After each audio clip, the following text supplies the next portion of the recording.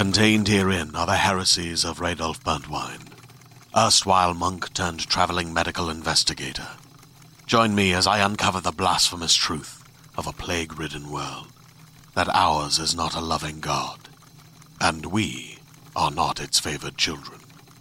The heresies of Radolf Burntwine, coming January 2nd, wherever podcasts are available.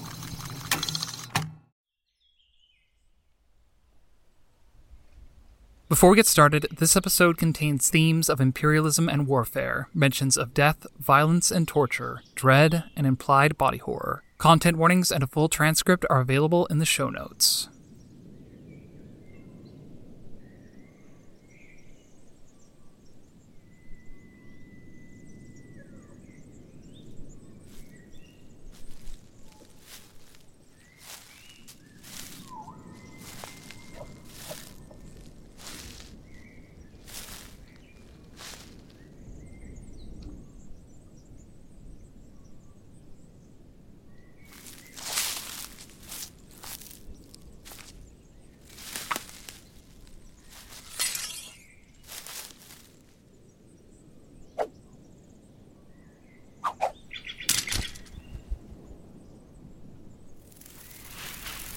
Oh, there you are.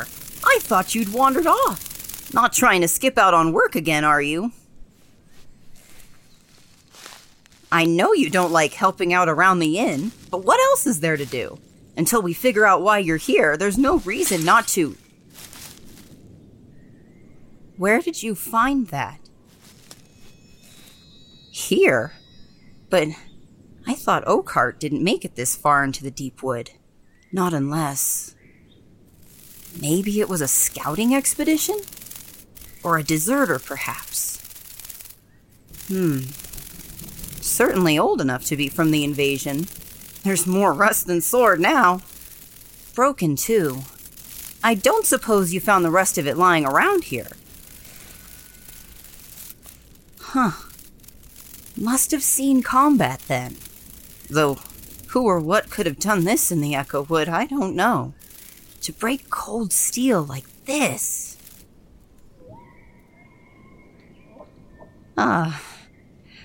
You have no idea what I'm talking about, do you? Well, in that case, I think it's time for another story. Though not out here. 'Tisn't a tale to be told 'neath the trees, that's for certain. Let's get back to the inn first, and bring the sword with you. Best not to leave such things alone out here.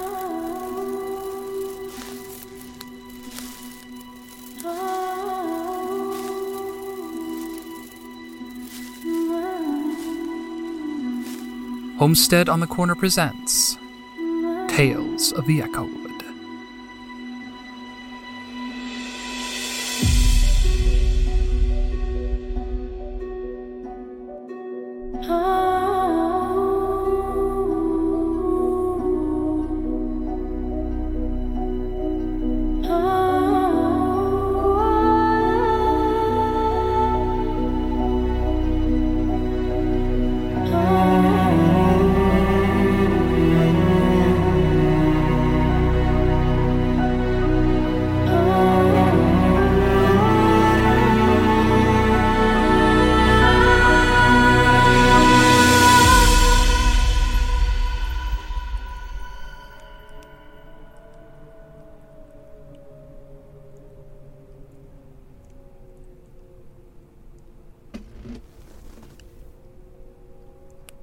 It's a funny thing, isn't it?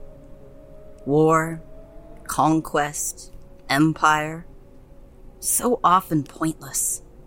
So often short-lived. Planned for months, years, decades. Bought in the blood of billions, in violence that never touches those who wield the conflict. Adorned in garments of empty glory, undone in a single moment. The hollow promise of a lie that can never be made true. War.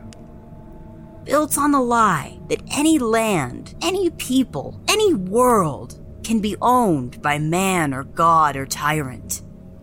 Can even I say this inn is mine? I didn't build it.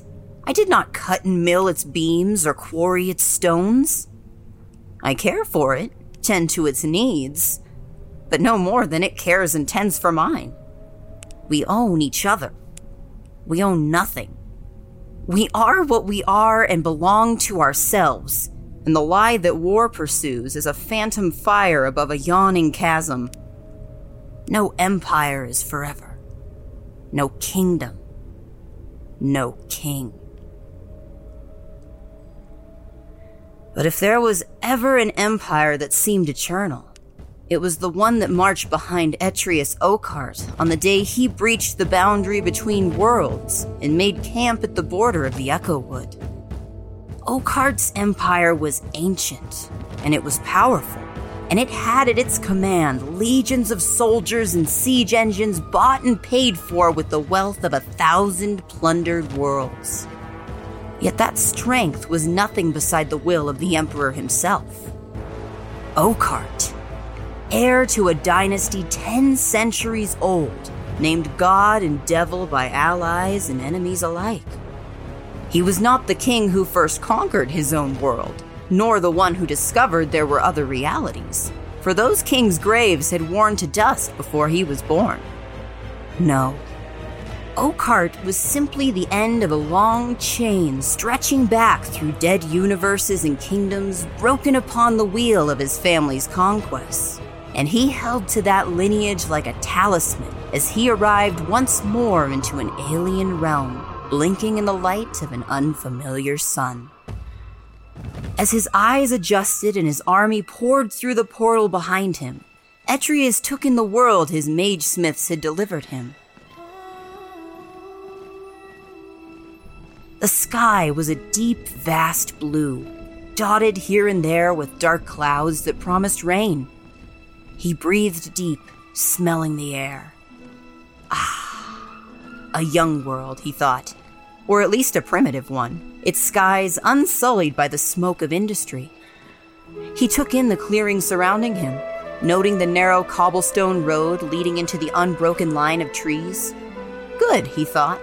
At least this world had roads.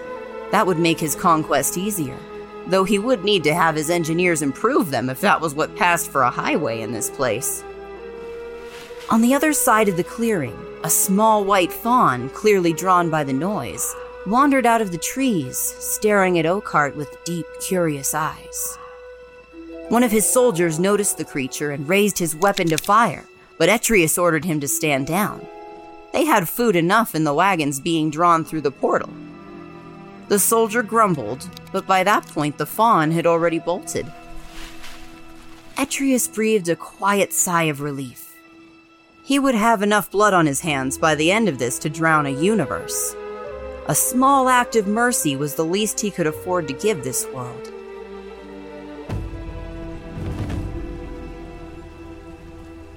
For 3 days, the army mustered at the edge of the forest, clearing trees and raising a small city's worth of tents and pavilions. A traveling merchant wandering down the road had been seized by agents of the spymaster and questioned about the Echowood, where the road led, who was in charge, and what kind of standing army they had. The merchant, confused and terrified, answered all of their questions as quickly as he could, and even seemed to be telling the truth. But that truth made no sense to the spymaster. No one held power here, he said, and there was no royal army. How then was the Echowood defended? The spymaster demanded, churning the screws. The merchant just looked at him like it was the stupidest question he'd ever heard, and said that the Echowood defended itself. He died a few hours later, and all that had been learned was that the road led to an abandoned castle at the center of the forest, called Caraway by the local peoples. But this was enough for Etrius, and he ordered his troops to make ready for a long march into the woods.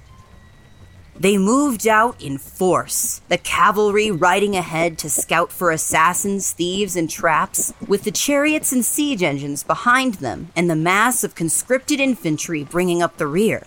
A third of his force was left behind to keep the portal secure in case of retreat, though Oakheart had no intention of retreating. The more he saw of this world, the more convinced he became that it was a primitive place, centuries behind his own civilization. He knew that there was magic here. Of course he did. One could not travel between worlds as often as he did and not know that some worlds have magic, while others don't. But he wasn't afraid of it. The portal that ferried his soldiers across the Veil was an invention born of both magic and the slow forward march of technology. And at least a quarter of his soldiers were trained in the mystic arts of a dozen different worlds. As far as he could tell, the magic of the Echowood was something these people depended on as readily as the air in their lungs. Something they took for granted. He expected very little resistance when he arrived at this Castle Caraway. He did not expect to encounter no resistance at all, however, and that was what made him uneasy. As the days passed one into the other and his soldiers marched further into the ever-darkening depths of the forest, he expected at every turn or narrowing of the road to find an ambush waiting for them, a felled tree blocking the way, or a party of archers shooting down at them from the cover of the high canopy. But there was nothing. He was not the only one nervous about this.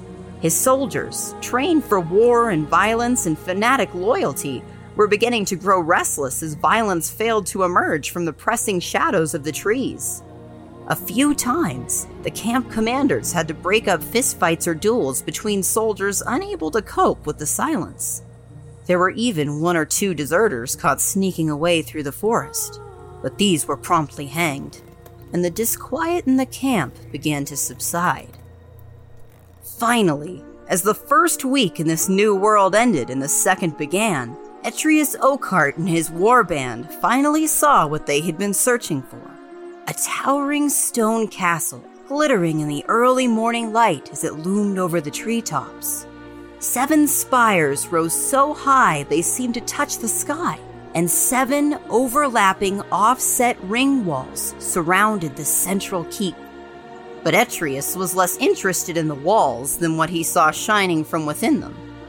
Torchlight, visible through every arrow-slitten window he could see. Despite the merchant's assurance that there was no ruler in the Echowood, the castle looked to be occupied in force. As Etrius turned about and began to call his engineers to bring up the siege engines, he heard something unexpected. The loud, clattering clank of chains and the creak of old heavy wood. He turned to see the drawbridge just ahead of his army slowly lowering as the portcullis rose behind it. No soldiers waited on the other side. No knights, no champions, no wizened old mages trying to hold back the tide of empire with a dusty spellbook. There wasn't even an emissary to discuss terms of surrender. The defenses of the castle simply opened onto an empty corridor, leading deeper into the imposing castle before them. Oakheart was not stupid or foolhardy for all his other flaws. He recognized the possible trap as soon as it opened, and ordered several of his scouts into the castle to clear away any hidden dangers or concealed troops. It was early morning when they entered the castle, and the sun had already set by the time they returned. Etrius thought they might have been caught, but soon enough they emerged, looking confused and not a little bit disappointed. The castle, they reported, was empty. No soldiers, no courtiers, not even peasants to tend the grounds and keep watch over the walls. The candles and lanterns he had seen burning in the windows were the only sign of life in the entire complex. And to all appearances, it seemed like no one had lowered the drawbridge. By now, Etrius was more sure than ever that this was a trap, though how it could be he didn't know. His scouts knew how to spot curses and magical wards that might seek to hex those who entered unaware. They knew every manner of poison and assassination used on 100 worlds and could trace their quarry across an entire planet if need be. There was nothing they could have missed, and yet Etrius was still afraid. It was not a fear he could allow his troops to see, however, and so he cleared his throat and ordered them to secure the road while he and a company of his knights rode into the Castle Caraway. Night had fallen by that point, and only the light of the phantom torches lit their way into the heart of the fortress. Despite the word of his scouts, Etrius still stopped at every crossing and corridor, ordering a search of each dark passage before they carried on. In this way, it took nearly an hour to reach the keep at the center of the 7 walls. And in all that time, Etrius could not shake the feeling that even though the castle was unmistakably abandoned, he was being watched. The door of the keep was unlocked like all the others and swung open easily at his touch. Inside, past a small anteroom and through a second set of doors, was the throne room of the Echowood. It was a lofty, worshipful place, all arches and domed ceilings and tiled floors leading up to a throne carved of rough, natural stone. To all appearances, it looked out of place in the middle of all the finery. And yet, it did not feel out of place. Not to Etrius. Not in this strange and haunted forest. Sitting on the seat was a crown. A thin circlet of gold studded with emeralds so bright that they seemed to shine in the half-dark of the torches. In another world, at the end of a long conquest, he would have preferred a more formal coronation. As it was, he simply crossed the floor, picked up the crown, and set it atop his head without ceremony. The soldiers who accompanied him, uneasy as they felt, immediately knelt and proclaimed in one loud, strong voice, "Long live the king! Long live Oakhart!" The problems began the next morning. After a fitful night's sleep in the bedchamber above the throne room, Etrius ordered his engineers to begin cutting back the forest on either side of the road. There had been several points where it had become too narrow for the siege engines to pass easily, and he would not be forced to abandon them if retreat was needed. The engineers rushed to obey, eager for any task which took them outside the walls of the silent castle. Drafting a few companies of infantry, they began marching down the road to the first choke point, only to stop short when it came into view. None of them said a word for a long moment, unsure what they were looking at. They all remembered how narrow the road had become at that point, but surely it hadn't been completely blocked, and certainly not blocked by thick oak trees that were decades old at least. Still, they were engineers, and they had a job to do, and so, after a few minutes of arguing over the best course, they began to chop down the trees, all the while keeping an eye on the forest around them. They half expected to see new trees sprouting up as soon as the old ones were cleared, or find roots reaching out to grab them as they worked, but the work went smoothly. By midday, the road was clear again, and by late afternoon it was widened to the Emperor's specifications. No magic slowed their progress, and they saw no one in the woods beside a handful of squirrels and 1 or 2 curious ravens. As the sun began to set and the forest grew darker, the engineers remembered just how quickly night fell beneath the trees, and so they ordered the soldiers to set their tools aside and make for the castle with all speed. While it went against protocol, everyone in the army was convinced this patch of forest was completely uninhabited. They didn't have to worry about losing their tools to the denizens of this world, and the heavy load would only slow them down. The engineers were wrong. When they awoke the next morning and marched back to their work site, every single axe, pry bar, and pick had vanished from the place they'd abandoned them. The engineers quickly called out one of the army's scouts to see if they could track the thieves. The scout spent nearly half an hour methodically examining the soft, newly cleared soil, an ideal canvas for footprints and drag marks, before returning to the engineers and sheepishly admitting that they could find no sign of anyone coming or going in the night, much less carrying away the missing tools. The engineers looked at one another with fear in their eyes. It wasn't that they couldn't easily replace the lost items. There were 3 full sets of tools in the wagons they'd brought to the castle, and 10 times that back at the portal.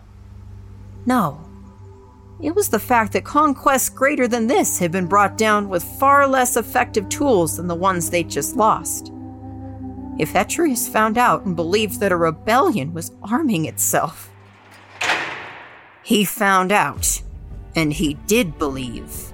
His wrath ran cold and hot in turns that few could predict as he locked the engineers responsible in the castle's dungeons, killed the scout who'd failed to find the thieves, and then issued a royal pardon for the soldiers who desperately just wanted to go unnoticed in the whole affair. But before he did that, he'd ordered a search of the surrounding forest for any villages or settlements within riding distance. It didn't turn up much. The handful of small communes huddled into narrow clearings and valleys certainly didn't seem like the sorts of places where armed rebellions began. Even so, the soldiers rounded up anyone they could find and dragged them back to the castle. The king turned these over to the spy master after he'd questioned them, ordering him not to kill any of them if he could help it. Enraged as he was, they needed answers, not blood, at least for now. One by one, they were interrogated, tortured, and questioned.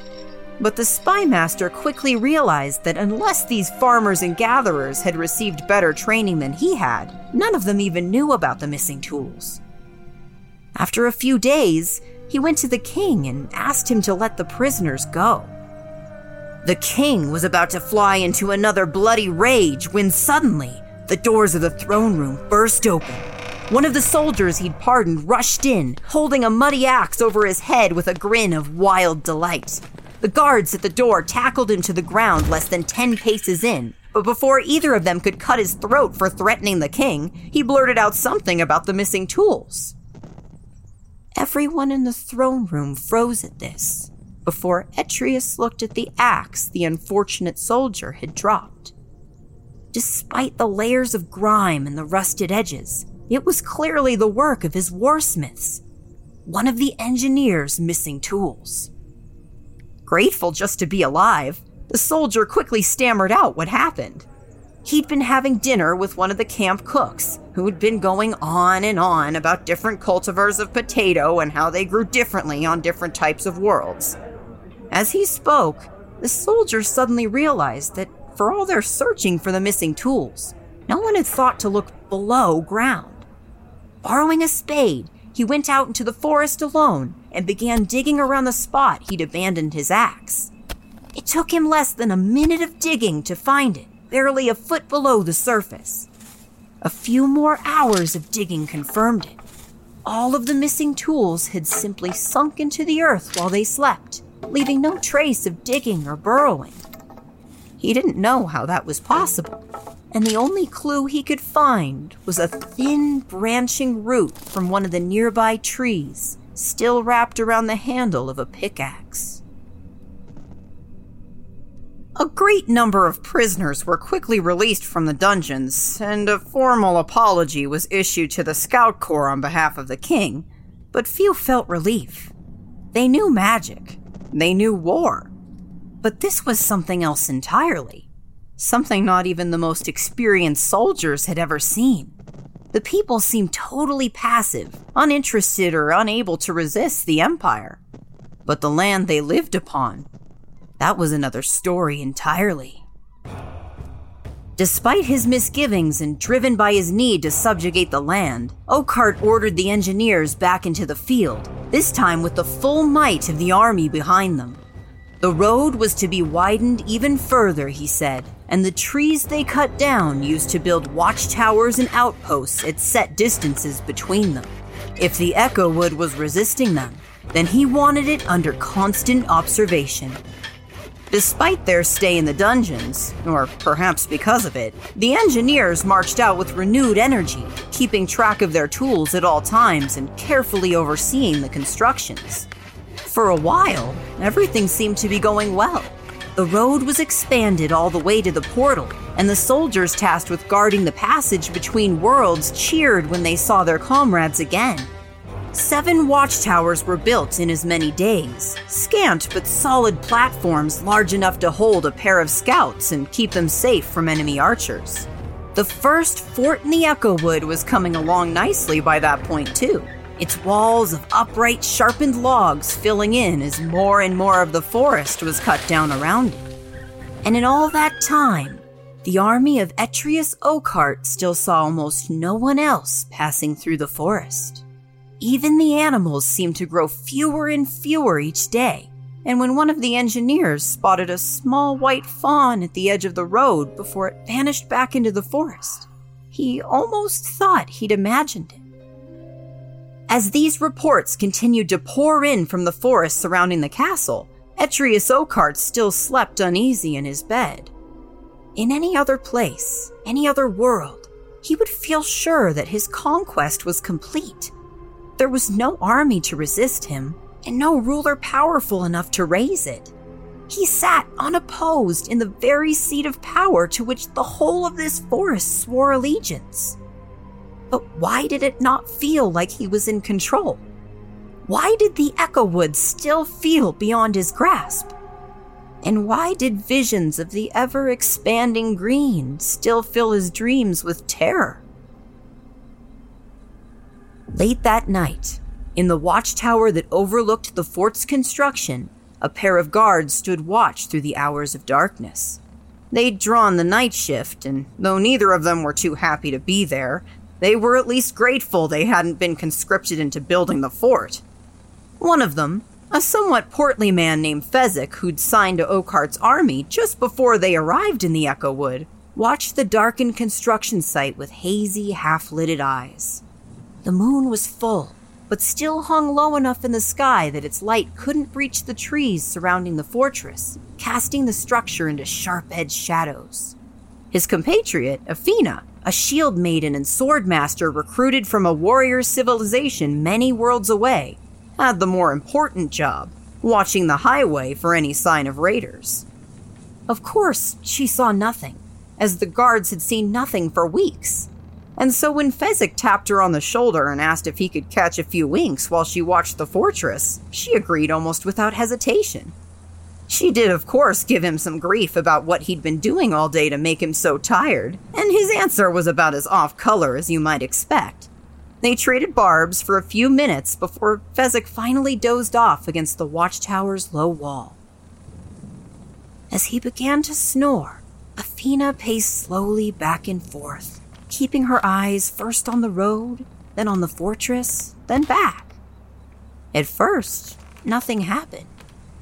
Then suddenly, as she walked back toward the fort side, she froze. The rough walls and the logs which formed them were still cast in shadow, so she couldn't be sure what she was seeing. But she thought the shadows of the walls hadn't been turned that way a moment before. Even in the depths of night, the walls were clearly plumb and square with one another. Why then did they seem somehow twisted? Before she could get a clearer look, a thick cloud passed over the moon, and the shadows dissolved into a murky mess of grays and blues and blacks. She thought of waking Fezzik to confirm what she'd seen, but decided against it, thinking that he needed sleep and not wanting him to think that she was getting jumpy. She simply returned to her march and saw nothing out of place until the sun rose the next morning. And then she saw everything. The walls of the fortress were a splintered ruin, foundations overturned and logs twisted and cracked around one another in ways that should not have been possible. The gates were thrown down from their hinges and shattered into oaken splinters, and the cornerstones had sunken deep below the earth, pulling much of the fortress down with them. In short, a week's work had been torn down in less than a night, all in utter silence beneath the watchful eyes of Athena and Fezzik. Thankfully, their commander managed to shield them from Oakheart's rage, citing the poor visibility and clear supernatural nature of the attack. The king agreed, though he still ordered the commander demoted and beaten for not illuminating the building site properly. When the engineer corps arrived the next day and asked if they should clear the rubble and resume building, the emperor pursed his lips and thought for a long moment, then said no. The watchtowers were complete and would have to serve for now. He'd finally figured out his strategy, which he decided then and there to share with the engineers. They listened with mounting horror as he said that if the forest itself was what resisted him, then he would subdue it in the same way he'd subdued 1,000 armies on 100 worlds. He would cut it down and salt the earth on which it grew. He would harvest the Echowood and build his empire upon its ruins. He would make this world a warning to all other realms which thought to betray him. The engineers were silent for a long moment before one of them, the youngest, blurted out that they simply didn't have the numbers for such a project. Even if every soldier was released from guard duty and scouting missions, it would still take years, maybe decades, to clear the forest, and even longer if they hoped to do so safely. The other engineers quickly tried to hush them, but Etrius simply raised his hand for silence. Of course they couldn't do it with just the army, and of course they couldn't afford to deploy them for such a task, or they would quickly lose their foothold in the woods. No, in order to do this, they would need to hire the Shadowbound. This sparked another round of debate, though not with the engineers, but with all of the advisors currently sitting in the throne room. The Empire, they said, hadn't hired the Shadowbound in millennia, and the last time they did so, the mercenaries decided to simply seize the world they'd been sent to conquer when the Emperor ran out of gold. Etrius listened and nodded, and then said he was going to do it anyways. The long centuries had cooled the anger of both parties, and he would make sure they had enough gold to pay the mercenaries twice over before he brought them to the Echowood. And so, after a few more counselors tried to convince him not to and were swiftly silenced, he ordered the Magesmiths to send a message through the worlds to the Shadowbound. Prepare for war. The next day, the farmers and villagers in the tiny communes around the castle woke to the sound of braying trumpets. Stumbling outside in the half-dark of early morning, they saw a party of soldiers, infantry and artillery and towering cavalry on proud horses, assembled in the village square with a herald standing before them. Once the people had been assembled or pulled from their beds by the other soldiers, the herald opened a small sealed scroll and read out the proclamation. Etrius Oakheart, first of his name, Lord of all realms, protector of the 9 worlds, and king of Castle Caraway, etc., decrees that a war tax is to be placed upon all villages, towns, farms, covens, institutions of learning, communities, markets, etc., in order to secure mercenary forces for the continued security, protection, improvement, and safety of the Echowood, its people, and its lord. Signed, Etrius Oakheart, Emperor of the Echowood. Long may he reign. The silence that fell over the village at these words chilled the blood of each and every soldier. The people of the Echowood stared at them with a look in their eyes that could have easily been bland acceptance or cold hatred.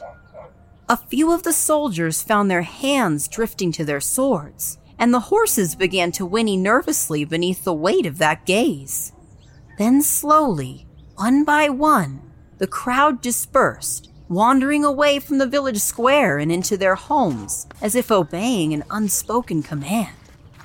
In one of the smaller towns, the herald watched as an old elf, who must have been nearly 500 years old and clearly showing their age, limped into their small home just down the road, stayed inside for nearly 5 minutes, and then emerged carrying a large woolen sack.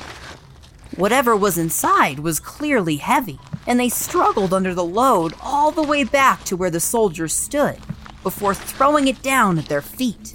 The bag landed with the unmistakable crash of coin striking coin. The herald's jaw dropped in disbelief as he saw the shimmering glint of pure bright gold shining from within the bag. At first, he thought that the old elf had perhaps been a prospector in their youth. But as more and more of the townsfolk returned from their homes with their offerings in tow, each and every one of them deposited a heavy sack of gold in front of the tax collectors. On every other world where the emperor had demanded taxes, Unrest and upheaval had followed as sure as day follows night. But across the Echowood, in a dozen villages separated by hundreds of miles, thousands of farmers and peasants wearing threadbare clothing and living in hovels badly in need of repair produced sacks heavy with gold, silently handing over more wealth than any of the soldiers had seen in one place before. Of course, they checked the coins as soon as they could, handing them off to any members of their company with knowledge of alchemy or chemistry. There were countless minerals known to the Empire which looked and felt like gold, but would be worthless if paid to the Shadowbound. But no, every test they could think of proved that the coins were good as gold, solid gold, polished to a shine and seemingly minted less than a year ago. A single bag would have paid the Shadowbound for a year. In the end, there was so much of it that they needed to leave some behind to keep their wagons from breaking under its weight. As carts full to bursting rolled back through the gates of Caraway, Etrius Oakhart looked on, content that something had at last gone right. The gold was unloaded in a matter of hours, and the great hoard was sealed away in one of the locked vaults deep below the castle. The key was given to the Emperor with no small degree of pomp, and he accepted it with all the grace a life of royalty had taught him. He told the assembled soldiers they would march out once again the next morning, further into the Echowood. If the small villages deep in the forest had so much to give, then what of the larger towns the scouts had discovered at the edge of the wood? What of the bigger cities that they were sure to find? The soldiers cheered at his words, not because they were excited about the gold, for they knew they'd never see a piece of it. They were excited because, if nothing else, those larger towns might actually be able to put up a fight, and they would at last be able to burn their unease and fear in the crucible of violence. Etrius dismissed his soldiers and soon retreated to his bedchamber, tucking the key to the vault beneath his pillow.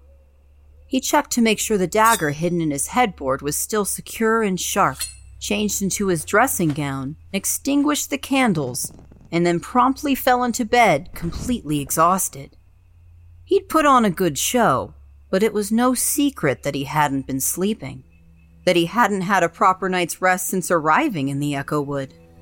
Every night, his bedchamber creaked and groaned in ways that seemed to make no sense. And no matter how many times he rose with candle in hand looking for the source, he could find none. And when sleep did finally take him after hours of restless churning, his dreams were sharp and coarse to the touch, many-limbed and branching off into leafy canopies that blotted out the sun and moon and stars and worlds. His doctor had frowned and fussed over him every time he brought it up, prescribing every remedy and sleeping aid found on 1,000 worlds. None of them helped. Etrius still woke exhausted every morning, his few scant hours of sleep robbed by visions of green. It seemed tonight would be no different. A waning moon stared in at him through his window like a half-closed eye, its light harsh and cold.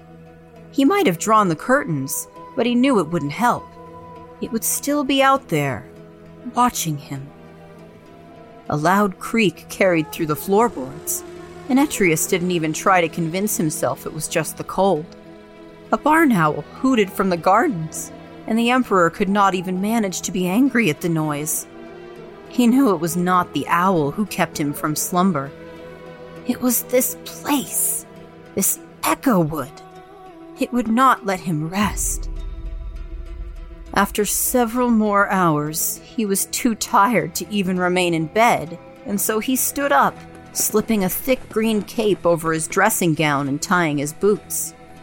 Descending the stairs, he passed the throne room and continued down into the bowels of the castle, counting the doors until he arrived at the 7th level below ground. This castle was still a maze to him, but he knew his way to the vault well enough. Unlike the rest of the tunnels and corridors in this place, it seemed to stay the same no matter how many times he visited it. He opened the hidden doorway, slipping out from behind the thick tapestry that concealed it into the corridor beyond. The vault door stood just ahead of him, unguarded, of course. There was only one way in and out of this passage, as far as anyone else knew, and that was watched over by a full platoon of his most loyal troops. They would have let him in if he'd asked, of course, but truth be told, he didn't really know why he was here. Something nagged at his mind, quiet but persistent, and he knew it would not go away until he looked inside.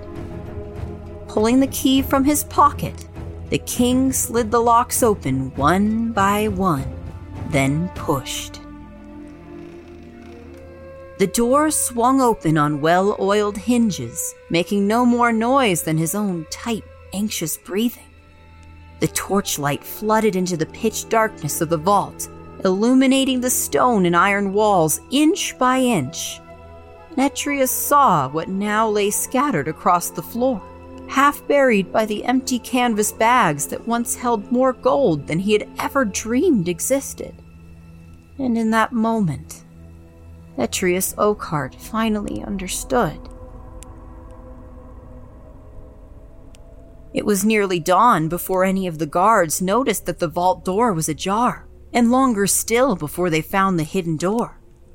Far above, in the dark and silent throne room, Oakhart sat alone, his circlet of gold held between his fingers as he stared at it through bloodshot eyes. He had done everything right, everything his father had taught him to do, everything his ancestors had done to save their people and their world from ruin. He had conquered, he had won, and at the end of it all, a single world had been enough to undo him. Had it all been for nothing? Should he have let his people, his way of life, die out forever? Abandoned the rule of conquest and tried to change their ways? He could not pretend he'd not considered it. But no, his people were what they were, and the worlds belonged to them. He didn't hear the sound of approaching hooves, but when he looked up from his crown and saw the small white fawn from the clearing standing across from him, Netrius snorted with laughter. Of course it was the fawn. Who else could it be? Even if he'd let his soldiers kill it when they arrived in this world, even if he'd been the one to do it himself, it would still be here, waiting for him at the end. He knew what it meant, had known since the vault, that his little act of mercy meant nothing when he came in blood and pomp and power to claim this world. Nothing but a feeble attempt to save his own soul. Slowly, and without speaking a word, he replaced the crown upon his head, stood, and faced this specter of the wood as King Netrius Oakhart, Emperor of the Echowood. As himself. No one but the fawn heard him scream.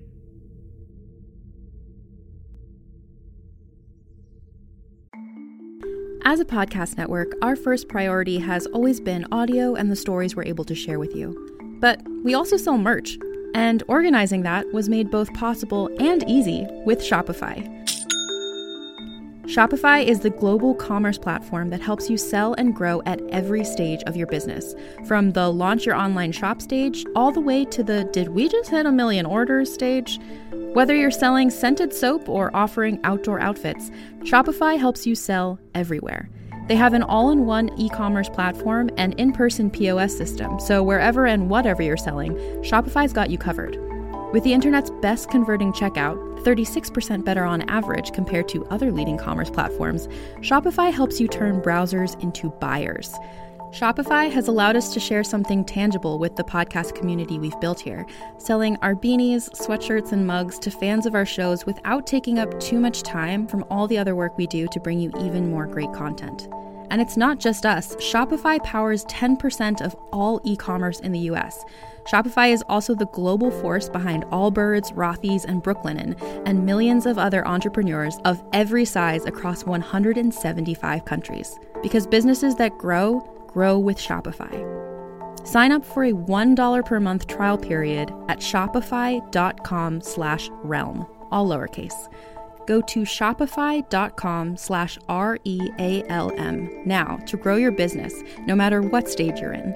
Shopify.com/realm.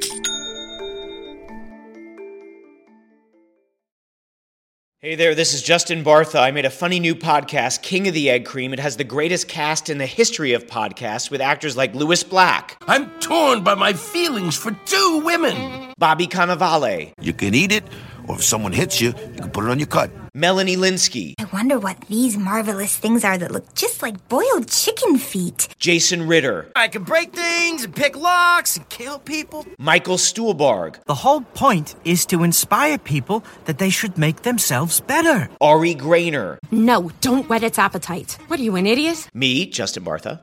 That's not just any egg cream, that's a Lemke's special. And all narrated by the hilarious Richard Kind. This is the story of Harry Dalowitz and how he rose from nothing to become New York's King of the Egg Cream. So if you like funny true stories, come listen to King of the Egg Cream, available wherever you get your podcasts. It was fully morning before the lone soldier burst into the king's bedchambers to tell him that the vaults had been breached. Somehow, someone had slipped past the guards and carried off the collective gold, replacing it with the dry chaff and foul-smelling soot that now filled the chamber. Before the soldier could say this, she stopped short. The bed was empty, and clearly had been for much of the night. She knew the king was meant to be holding court in the throne room today, working with his advisors to draft the Shadowbound's contract. Perhaps he was simply getting an early start?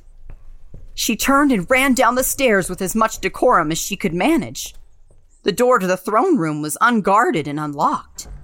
She pushed the heavy oak doors open with a crackling, ancient din and slipped inside, stumbling over something in the dark as she entered.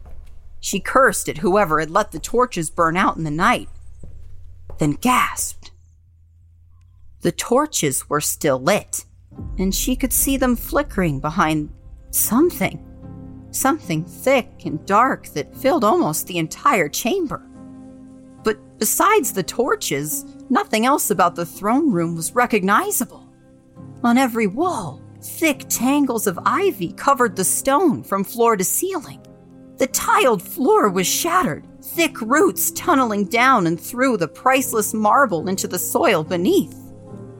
And in the center of the great hall, where once sat the rough-hewn throne of Etrius Oakhart, stood a towering oak tree as thick as a wagon, rising all the way to the domed ceiling and filling it with its grasping roots. From a branch about 20 feet above the floor hung a circlet of pure gold, its brilliant emeralds flashing in the torchlight as it turned slowly in the breeze. There was a thorough search of the castle, but it just confirmed what everyone already knew. The Emperor was no more. Whatever this place was, it had finally had enough of its would-be conqueror and took his wealth, his crown, his very being. The Oakhart line was ended, and in less than a week, his soldiers had fled back through the portal. As they marched out of the Echowood, they saw the ruins of their watchtowers and half-built fortress cast down and shattered, half sunken into the soft earth beneath them. And every so often, they glimpsed dark shapes and glowing eyes watching them from the shadows beneath the trees. But even if they hadn't seen such things, they could all feel that something had changed. The Echowood had been waiting before, taking a measure of their king and his soldiers, and it had finally made its decision. They were not welcome here. The rest transpired quietly, all but unnoticed by the peoples of the Echowood. The soldiers left, the last of their fortifications were pulled below ground or dismantled by the witches who lived nearby.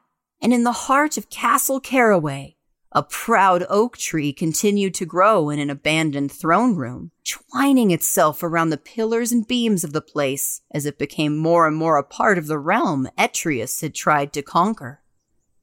Back in his own world, There was a great deal of bickering about what was to be done about the Echowood, but his heir, a distant cousin with no stomach for war or magic, decreed that the Echowood was to be an untaxed protectorate of the Empire, never to be conquered or ruled by another. That proclamation meant very little, of course. The Empire crumbled a few decades later, beset by corruption and under attack by the Shadowbound, who were none too happy to hear their services were no longer needed. Nearly a century later, as the Empire breathed its last gasp, the oak tree growing through the keep of Castle Caraway was split in two by a bolt of lightning. The crown, still held aloft by its branches, melted and fused to the charred wood, emeralds staring out like shining green eyes. None would ever wear that crown again, and none have since, and the Echowood remains unbowed.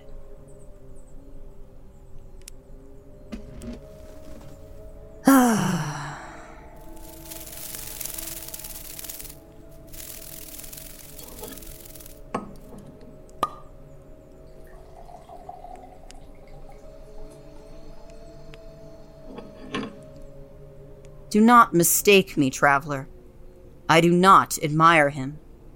I condemn him for the murderer he was. I loathe him for the bodies piled high on 100,000 worlds. But still, I pity him. I pity him all the worlds he could not see for conquest. I pity him the life he might have led, all the paths he might have taken. I pity him his fate. And because I pity him, I do not become him. That is enough, I think. That's all a story needs to be sometimes. A warning. No, you keep it. This is not a place for swords, even broken ones. But it might still prove useful. After all, I'm not the only one who needs to be reminded of such things. Oakheart was flesh and blood and bone, just like you. At least, until he wasn't. Keep it.